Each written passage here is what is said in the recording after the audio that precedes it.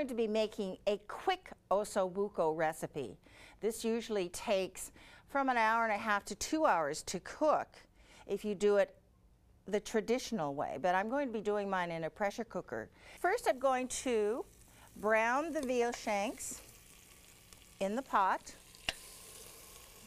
in some butter.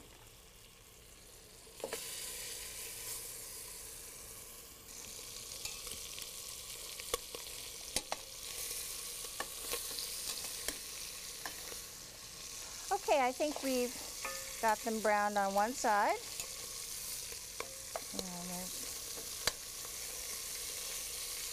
And brown on the other. Then you add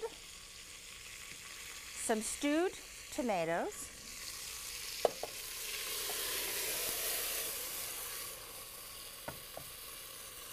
some salt and pepper,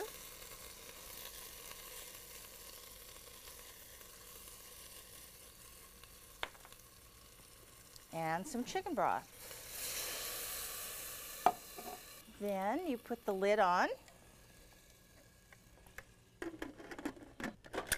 Make sure the pressure knob is set and let this come to a boil and then cook for 35 minutes.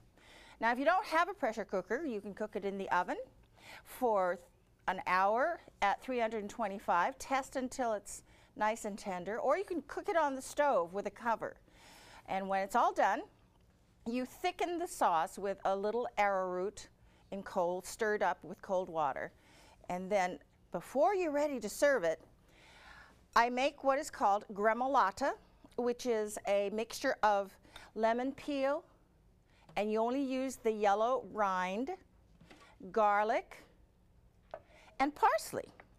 So I'm going to throw these in now for one more swirl in the food processor.